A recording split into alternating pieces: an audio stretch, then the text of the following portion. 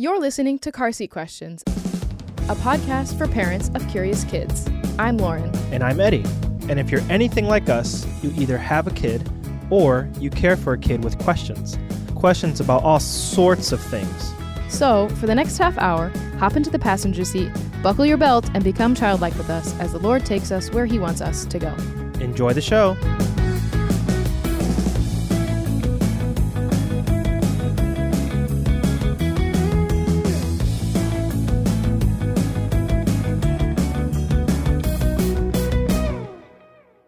Hi everyone, welcome to the latest episode of Car Seat Questions. Today we are welcomed with Father Jack King. We are going to be talking about sin. Yay. So big topic. But we did survey a group of parents, and there was several kind of key subjects that came up a lot, and sin was, I'd say, like top 3 in the questions that came up a lot. I'm not really sure why that is. I mean, I guess because it's like the biggest thing we talk about in our Christian life is the opposite of what we're supposed to be doing. So we're not supposed to be sinning. So I guess, that makes sense. And I think for young minds, it's hard to maybe get your head around like, what is sin? What is sin not? And like, do I have control over it? You know, so maybe that's why. So Father Jack, if you just want to share with us a little bit about who you are, what you do and your family. Thank you. Thank you all so much for having me on this podcast. I mean, first of all, I just think that it's a great concept, and to be able to have conversations with kids. So pleased to be with you all. I live in Knoxville, Tennessee, and I'm actually from Knoxville. So I am a pastor at Apostles Anglican Church, and I've been there for, I guess coming in this summer, it will be 16 years, which is hard to believe. So I love being at this parish, and I didn't grow up Anglican, but became Anglican when I came to work at Apostles. So I think being a pastor in your hometown was something I never imagined, and B, something that I loved. So another effort that I began 2 years ago with some folk at our church was to have a Center for Spiritual Formation. It's called the St. Benedict Center for Spiritual Formation. So we do training for the ministry of spiritual direction, and we have like 2 times a year a symposium on topics in spiritual theology. And one of our friends in common, Preston Hill, he was one of our speakers, and he was great. So that's a little bit about me, and most importantly, I'm married to Emily. We've been married this year will be 16 years together. She's a marriage and family therapist, and so she is a fountain of wisdom and just exudes the love of Jesus. And my kids, I have 2. Madeline is 12, and then we have a son who's 9. His name is Colin. So this particular age has just been a lot of fun. And so a lot of the work that you do to build into your kids' virtues and habits and those kind of things, you see the fruit of what the Lord has done later on. So It's funny because it's actually true that time flies so fast. I mean, I was just looking at like old videos and pictures of our son. He's going to be 3 this summer. Okay. Like, he's going to be 3, and I look back just like the videos when he was born or when he like turned 1 and just kind of see his growth, up until this point. A lot of people say, oh yeah, well, time's going to fly by. And I was like, yeah, everybody says that. But it's actually true because he's going to be 3 and then before we know it, he's going to be 9 and then 12 right? and then a teenager. And I remember when I was when our kids were like, age 3 and, around that, I just remember thinking, savor this. I wish I remembered more, but it's like, it's kind of impossible for you to remember that. You're so tired and yeah. But the one thing that you can do is just try to be awake to what is happening and be as present as possible because that's where the Lord is. He's in the present moment. Yeah. I like that you said that all the virtues and things that you pour into them at this time really do pay off, because it's hard to see that right now. Even just yesterday, I gave something to my son and he said thank you, and I like literally gasped because it's like the first time he's said thank you like on his own volition, not be like, okay, can you say thank you now? Like he said it in the proper context, and and I was like, oh my gosh, it's working. It's working. Yes. He's going to say thank you one day. It'll be good when all those things, they can grow into all those things, and all the things you spend hours that feel like they're not doing anything, they do actually. They pay off. Yeah, so Father Jack, thanks again so much for joining us to talk about, not that all of our other topics are not important, but sin especially, right, is very important for our beliefs as Christ followers. And so as a starting point for sin, like what do we need to understand or even explain about God before we address sin? I love this question. And I actually, when we have settings where we're, whether it's a Bible study or different classes or just informal conversation, it's like that kind of question I love. And I think most of all is to say the story didn't begin with sin. And we can fall into an error of beginning with what went wrong, when in fact, I think the thing that we need to understand before we address sin is that God made the world good and beautiful. And in fact, I remember reading this one time, and we can like translate this for kids, but the version of the Old Testament the early church used was the Greek version, so this, Septuagint. And when Genesis 1 says, and God looked upon all these things and said that they were good, the word in Greek for good also means beautiful. And so it's, looking at God at each days of the creation, it's like, and God looked upon all of this and he said, it's beautiful. And so he's created, the original creation is full of joy. It is full of goodness. It is full of beauty. And that's the image in which we're made. I think secondly is when it says we were made in the image of God is to remind our kids that that image is God in three persons, and they love one another perfectly. Father, Son, and Holy Spirit. They're always loving one another. They're giving love and they're receiving love. And that is who we are at our core. Our first, that's the way we were made before sin comes into the picture. And we've not lost that image. We've lost that, being like God, but being like Jesus. But we were made for relationship, and we were made in this world to enjoy it. And God wants us to do it.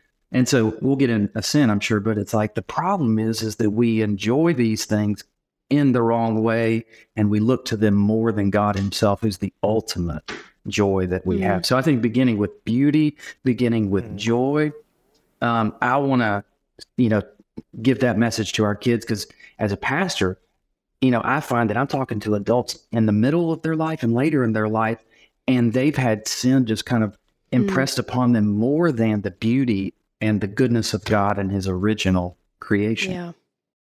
Yeah, I think we focus more on like the bad and the wrong instead of what's actually beautiful and what God meant for it to be, and how we can take part in what was meant to be, even with sin being in the world. Right. Or even thinking about like the origins, right, of humanity. Yeah. Like you said, Father Jack, it was beautiful, right? And it was perfect. Yeah. God looked upon it and he said, this is good. Yeah. And there's one other story too, because when you think about sin, of course we go to Genesis and we ought to, but thinking about it most of all, and what it means to be human, I think even more so in light of Jesus. And like, in Anglican tradition, like the Transfiguration story is really important. And one of the things we see in that story, like when Jesus is radiating glory, it's like, that's what a human being, God intended for a human being to be, is radiating his beauty and his glory. So it's like that story is a key story for understanding what God had in mind. Yeah. So now that we kind of know what God had in mind and what the world was meant to be, what is sin? I guess what at the bottom of the story, what is sin? Like, and how is it opposite of what God intended? Yeah. And here's where using different metaphors can be really helpful, especially like with parents talking to kids. And there's a number of ways that you could approach that. The one that I have found really helpful, and you find this a lot in the church fathers, they talk about it in really like medical terms. They talk about it like a disease, a deadly disease for which there's a cure. And only God is the one that can heal that. But unless we come to him, like going to the doctor and, when our life is at stake, we won't be healed. And I think that's a helpful thing to understand. It's like, just like if it was a disease we're born with, because we were born into this condition where we have a sin nature. And so it's not something we get later on the first time we do something wrong. Like, no, this was actually from the beginning, and that was true for our moms and our dads and our grandma, all the way back to Adam and Eve and their kids. They were born without sin, but after the sin, everything thereafter, the world was just, turned, and sin went viral, as we might say. So I think using that sense of like, we got a sickness that, this will actually, it's a deadly thing unless we turn to the Lord. And that there's a cure. Another way that we can talk about this is that and I mentioned this when we talked about how do we understand God before we address sin, is that we love things in the wrong way and in the wrong order. In other words, we love things more than we love God himself. We love sin is like taking good things, like God's gifts, and making them more important than God himself.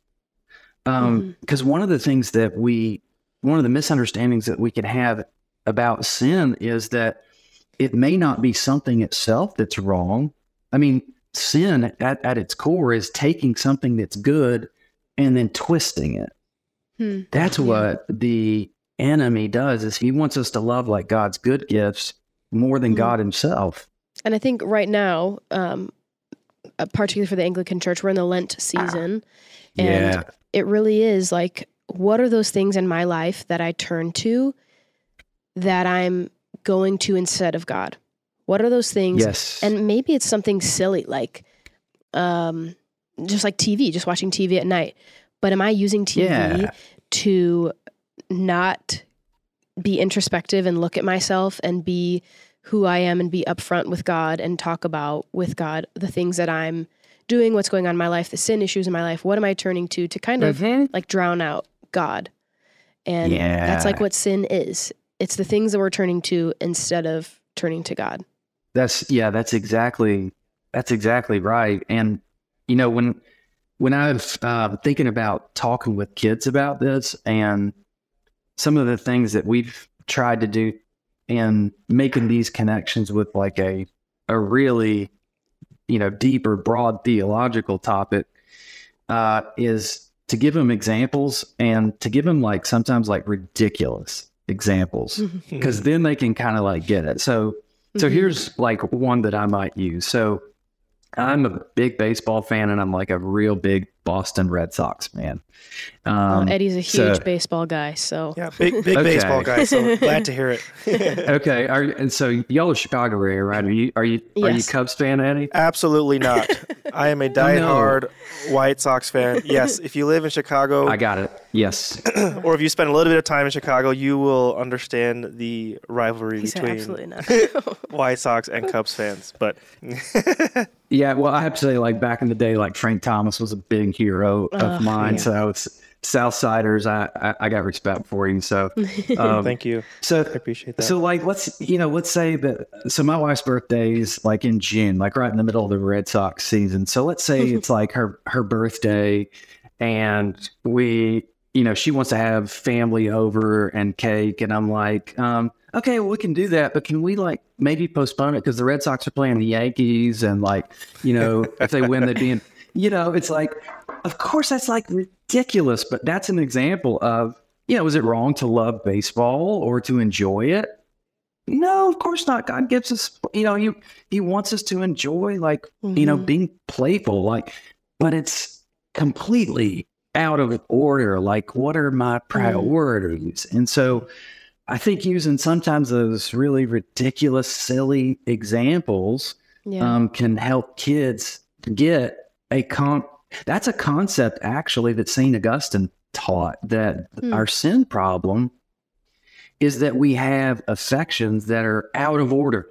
They're out of order. And C.S. Lewis, when he wrote about our affections, he quoted John Donne, who said that our affections kill us not, nor die.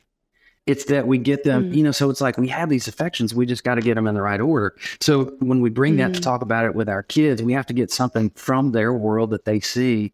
And, again, even being silly with it.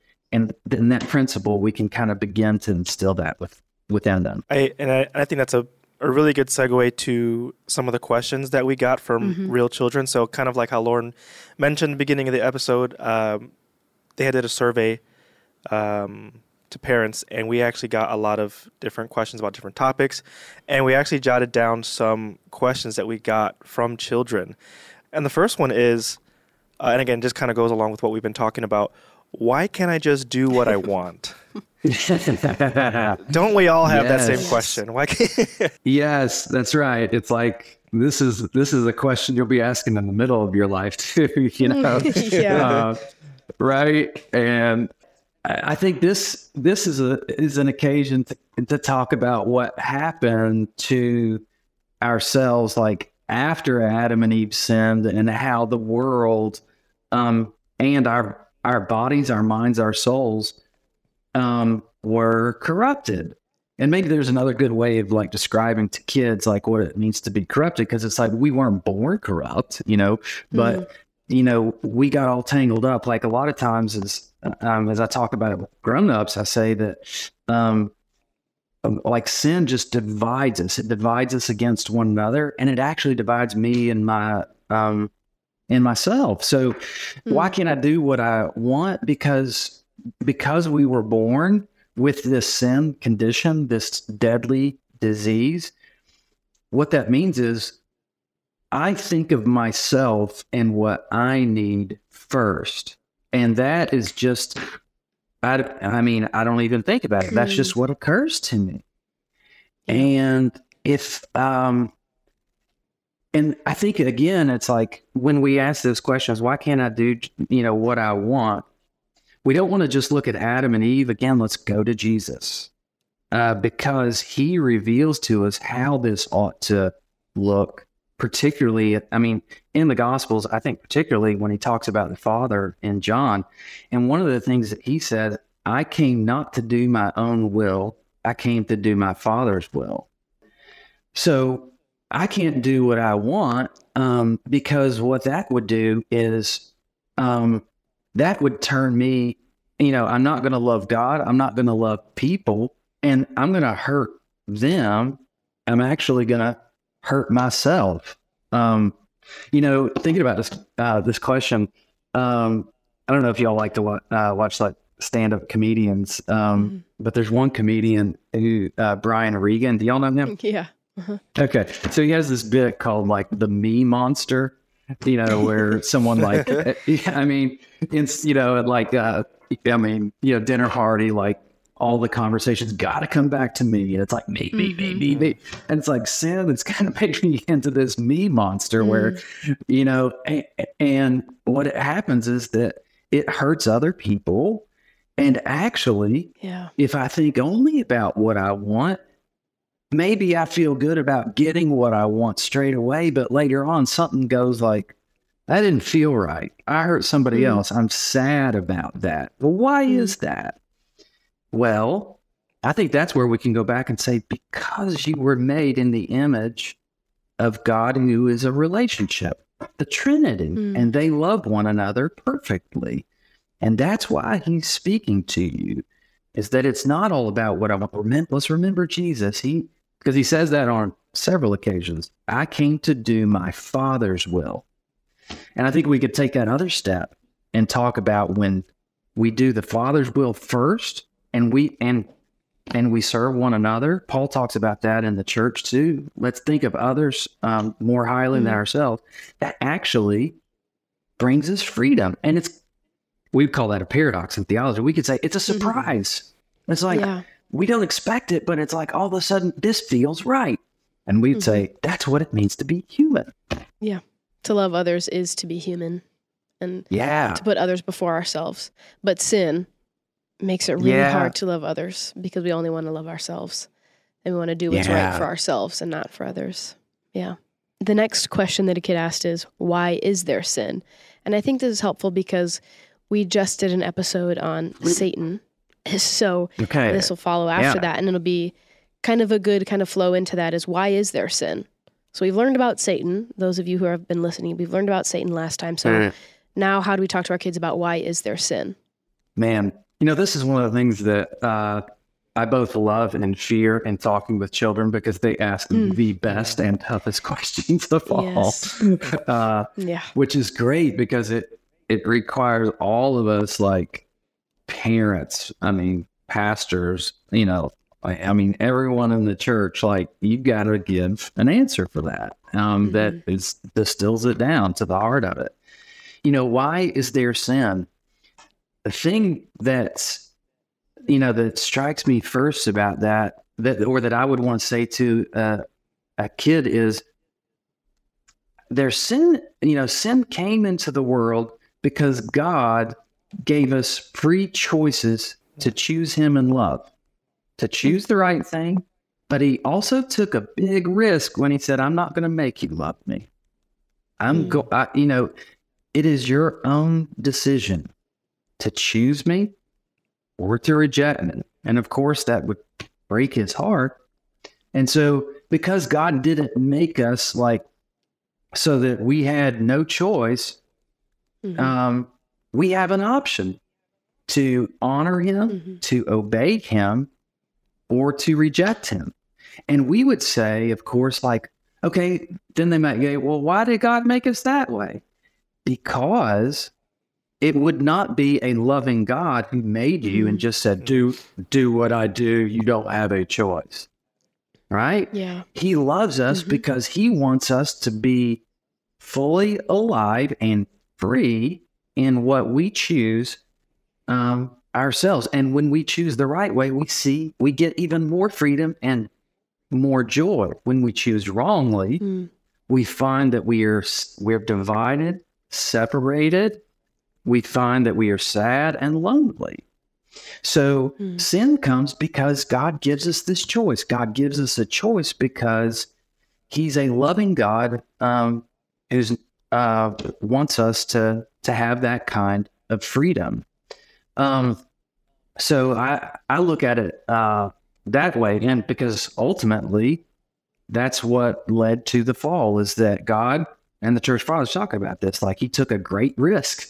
And a lot of, for parents and adults, we're like, there's times, especially as you look at some of the real dark stuff that happens in the world, it's like, why did God think this was a good idea? And it's like, well, ultimately, it's because we wouldn't be free to love him of our own choosing unless he made us that way.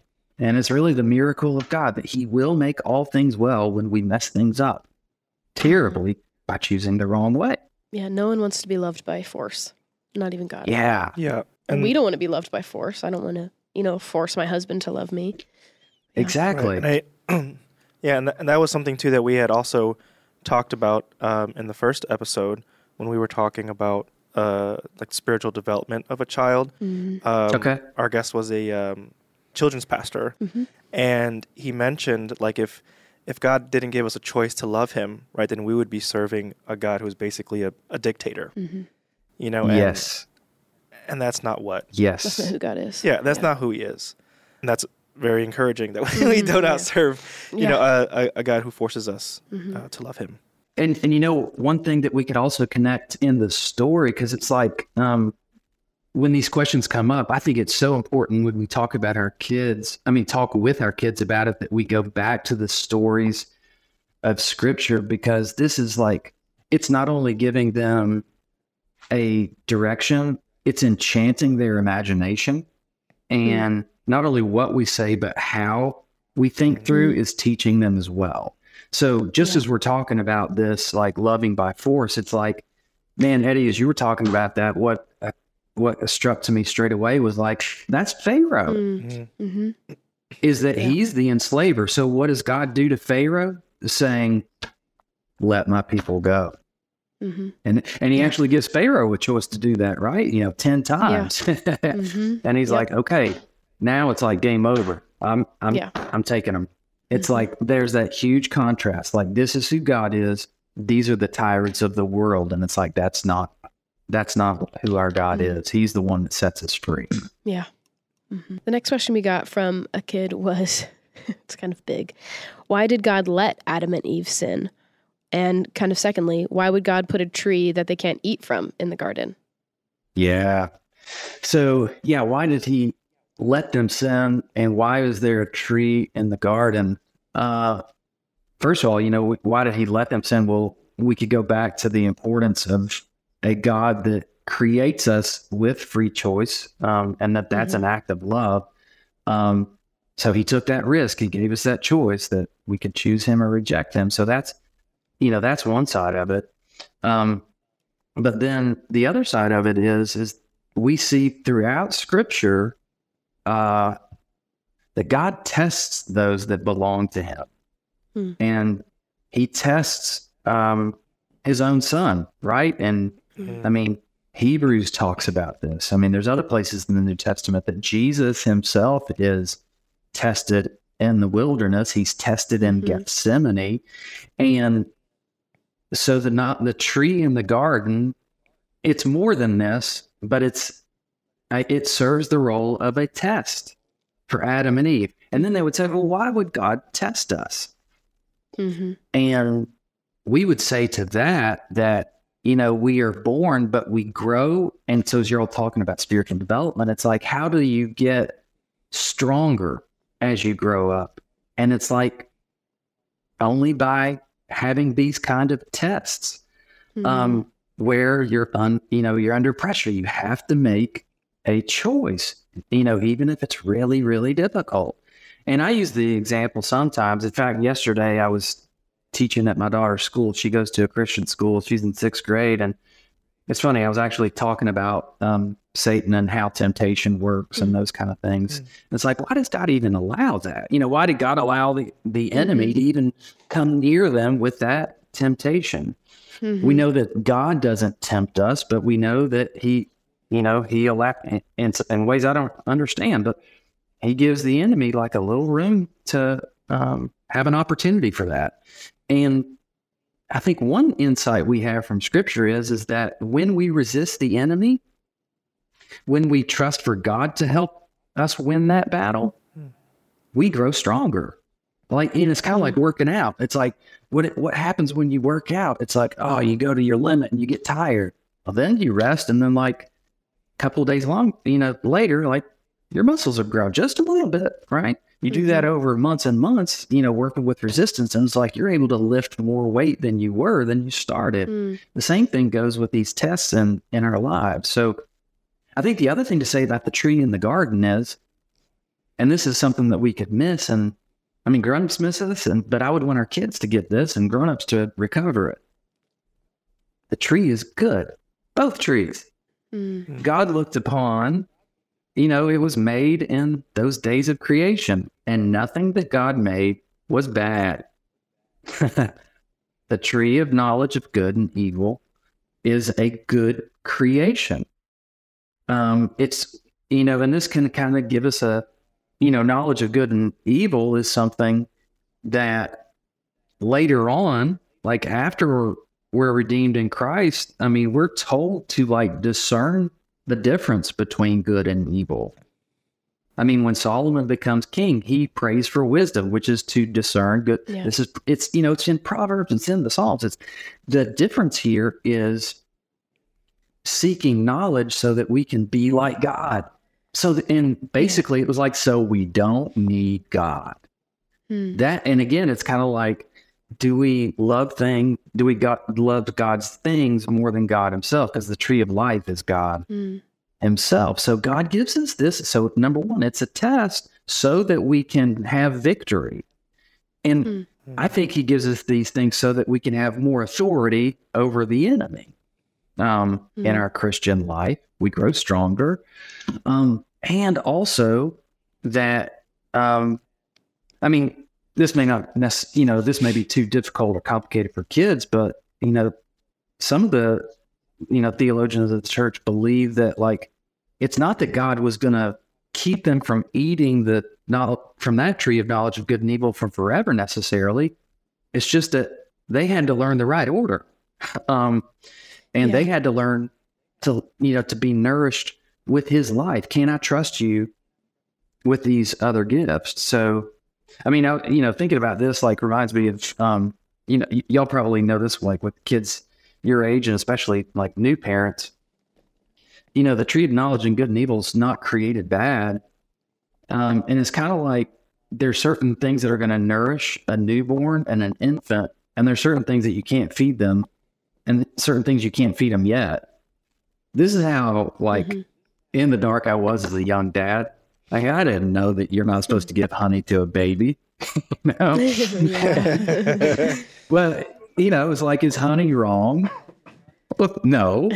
If the baby's not ready for it, it's a threat to their very life. They eat it too early.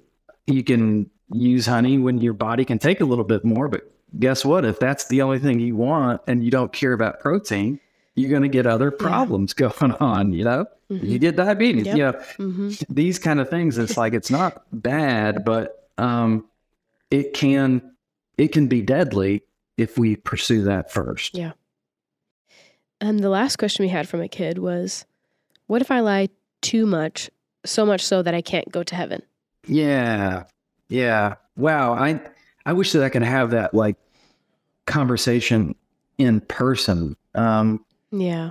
So before I answer that question, just speaking to the parents who are listening, I think we ought to ask not only what they're asking, but it's like, where's that question coming from?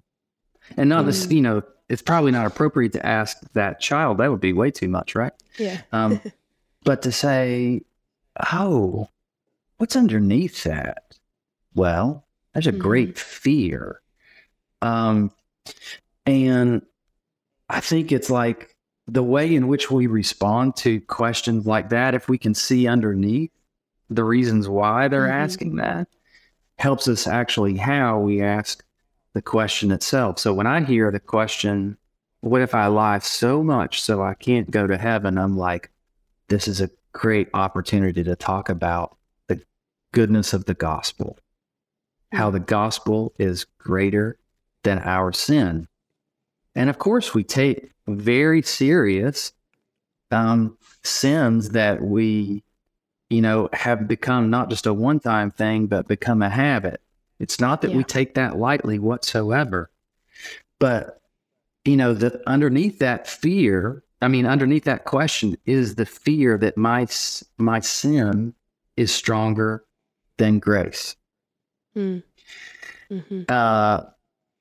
so I think, that's a great opportunity to say, to talk about like what Paul said, but when sin increased, grace abounds even more. And so it's to say, when we come to Jesus after lying, and if we've lied 50 or 100 times, but we still are asking for His forgiveness and His help, He is merciful and He forgives us. His grace is stronger than the sin, and He wants to heal us. And so I would still actually talk with a child, or, if it were my kids too, like I would say, the number one thing too is we need to make sure that if we keep struggling with this same sin, that our heart still feels sad about it, that it doesn't become something where we're just like, that, because the biblical language we would talk about is like, we got to guard against hardness of heart, where it's just like, it's just something I do. Or if we lose being sad about the sin, that's when I get worried. Not, not the continuing to fail. That's what it's like to be human. We're just weak. I was talking to my own spiritual director, by the way, about fatherhood.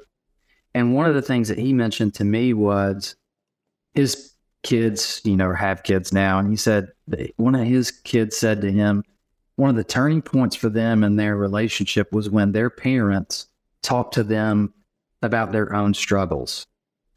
And of course, you do this in appropriate ways at different ages of development. But, letting them in a little bit, letting them see how you fail, or just telling them that you do. I think that would just normalize things. So, I think if we talk about how grace is greater than sin, and that we want to be sad about our sin when it happens, then that's the most important thing. We have this. Here's another practical thing that we can do with this.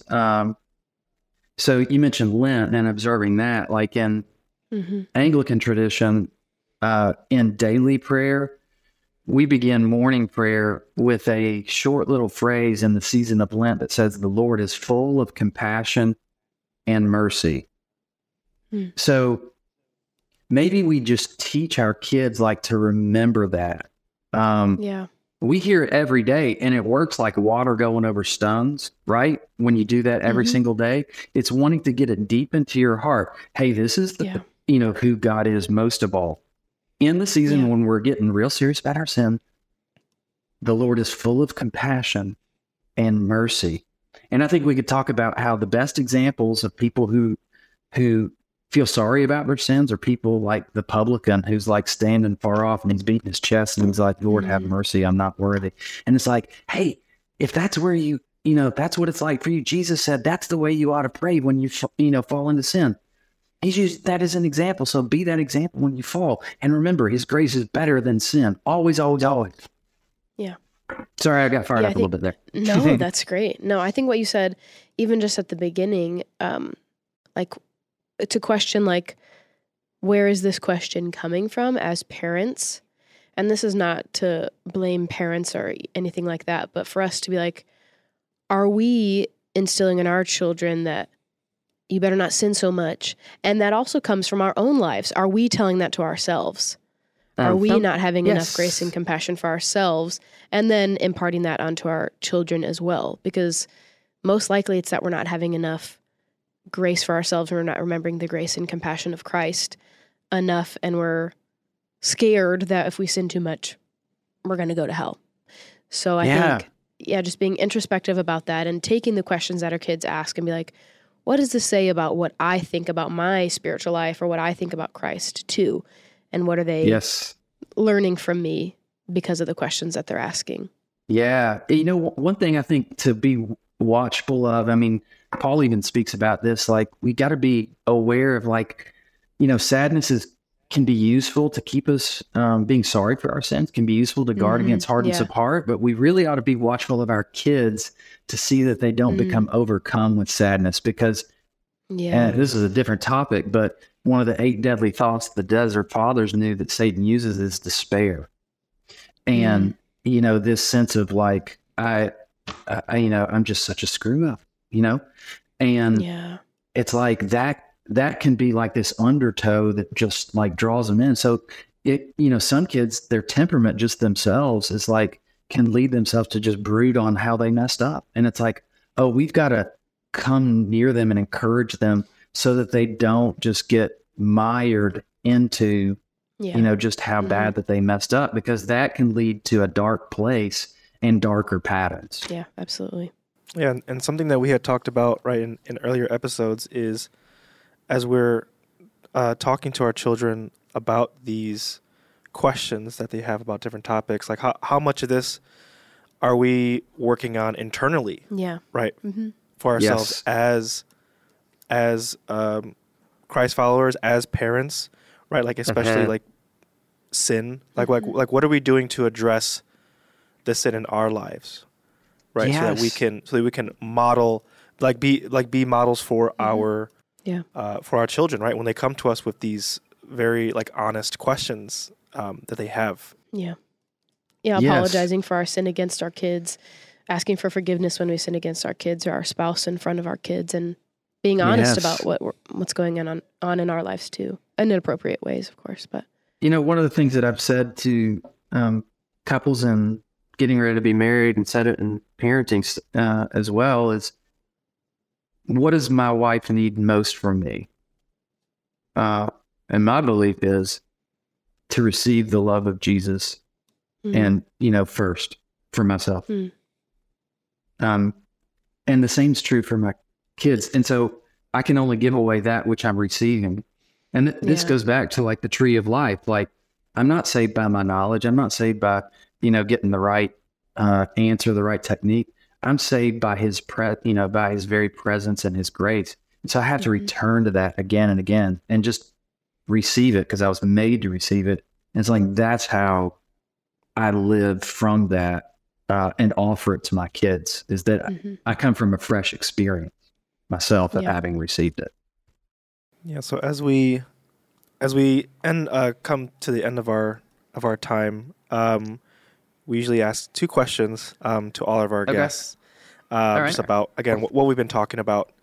And one of them is, what is one misconception? I know there's a lot of them, but what is one misconception that probably sticks out to you most that you've heard about sin? Yeah, I think particularly for evangelicals and those in the a Reformed or Protestant tradition.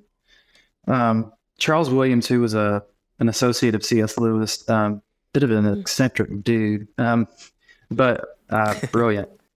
He said that regarding Augustine, who's developed so much of our teaching, our understanding about sin, those kind of things. He said, Augustine nearly made the mistake of focusing on the sin of Adam more than the redemption by the second Adam.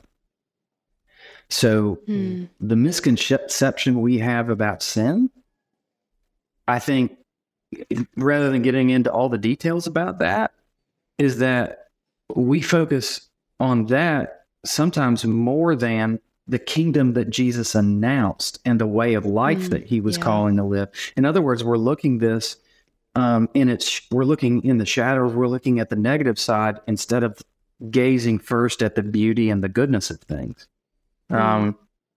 So that to me is the mistake, which doesn't in any way reduce the seriousness of sin. Again, it's fatal. It's a deadly disease. C.S. Lewis was really concerned about this too. I mean, he spoke about, Christians having a morbid preoccupation with sin.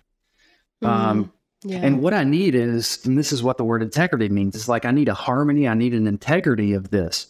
And so it's like, because I'm grown up in an evangelical world, because I've grown up in a Western mindset, I need to be infused more by the beauty and the virtues of the gospel, and how it reaches me, the joyful aspects of it, because that inspires me to the way of life Jesus talks about, rather than just don't screw up, just don't screw up. It's like, in other words, when I look at his beauty, and I see his glory, I can't also help see, this is Isaiah in chapter 6, right? Woe is me, for I'm undone. I dwell in but it was a vision of his beauty that led him to repentance. And it's like, that's the shift we need. That's the misconception in my view, which goes back to begin the story with beauty, it doesn't begin with sin. And remember, the story ends with glory. The glory of Christ, the glory of the Father, Son, and Spirit, and the glory of the saints. And what would you want every child to know about sin? What's one thing you'd want them all to know? So we talked about a misconception. What's one thing you'd want them to take away? Yeah, that Christ has conquered sin, that belonging to Jesus, you are hidden in Christ with God, and we all fail. We all sin. And to remember that he is the one to fight the battle when we're tempted and when we fail. This is the story, like, from the beginning. It's like Israel when they're at the Red Sea.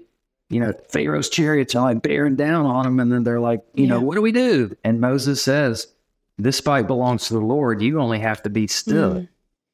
saying Joshua, Jericho, Jesus in the wilderness, the word of God.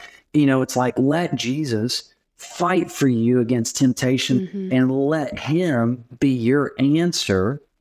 And remember, it's not how good you do it or how, did you feel it? How, all of those, did you have all the feels? It's like, no, you belong, you are hidden in Christ. And so find shelter in him. And remember, the Lord's full of compassion and mercy. You are his. Yeah, I just love that when we talk about sin and the different ways that we sin, we can always bring it to but God. Right? Like, hey, yes, I did this, I messed up, but God, who but God is full of compassion, full of grace, grace and peace that just surpasses all understanding, right? Is able to, and has already redeemed. Yes. What we have done. Yes. Yes. We just preach the gospel. I think that's just a beautiful picture and a wonderful reminder, right, of what we have in Christ as Christ followers. Father Jack, again, we can't thank you enough for so much. Joining us today. Again, to talk about sin, and talk about sin in a way that we can understand and communicate with our children who have very good and honest questions, right? I think that's something I probably say once an episode, but it's just it's just amazing to me at how honest, right, children are, right? Because they have nothing really to hide in that front when they're curious about certain things of the world, and their honesty and their questions is very inspiring to me. Yeah. And so with all of our episodes, we like to end with a benediction. So if you would please join us in that. Indeed. To him who is able to do far more than we can understand, may he give us the wisdom to raise our children to first love God above all else and love others as themselves. Go in peace. Amen.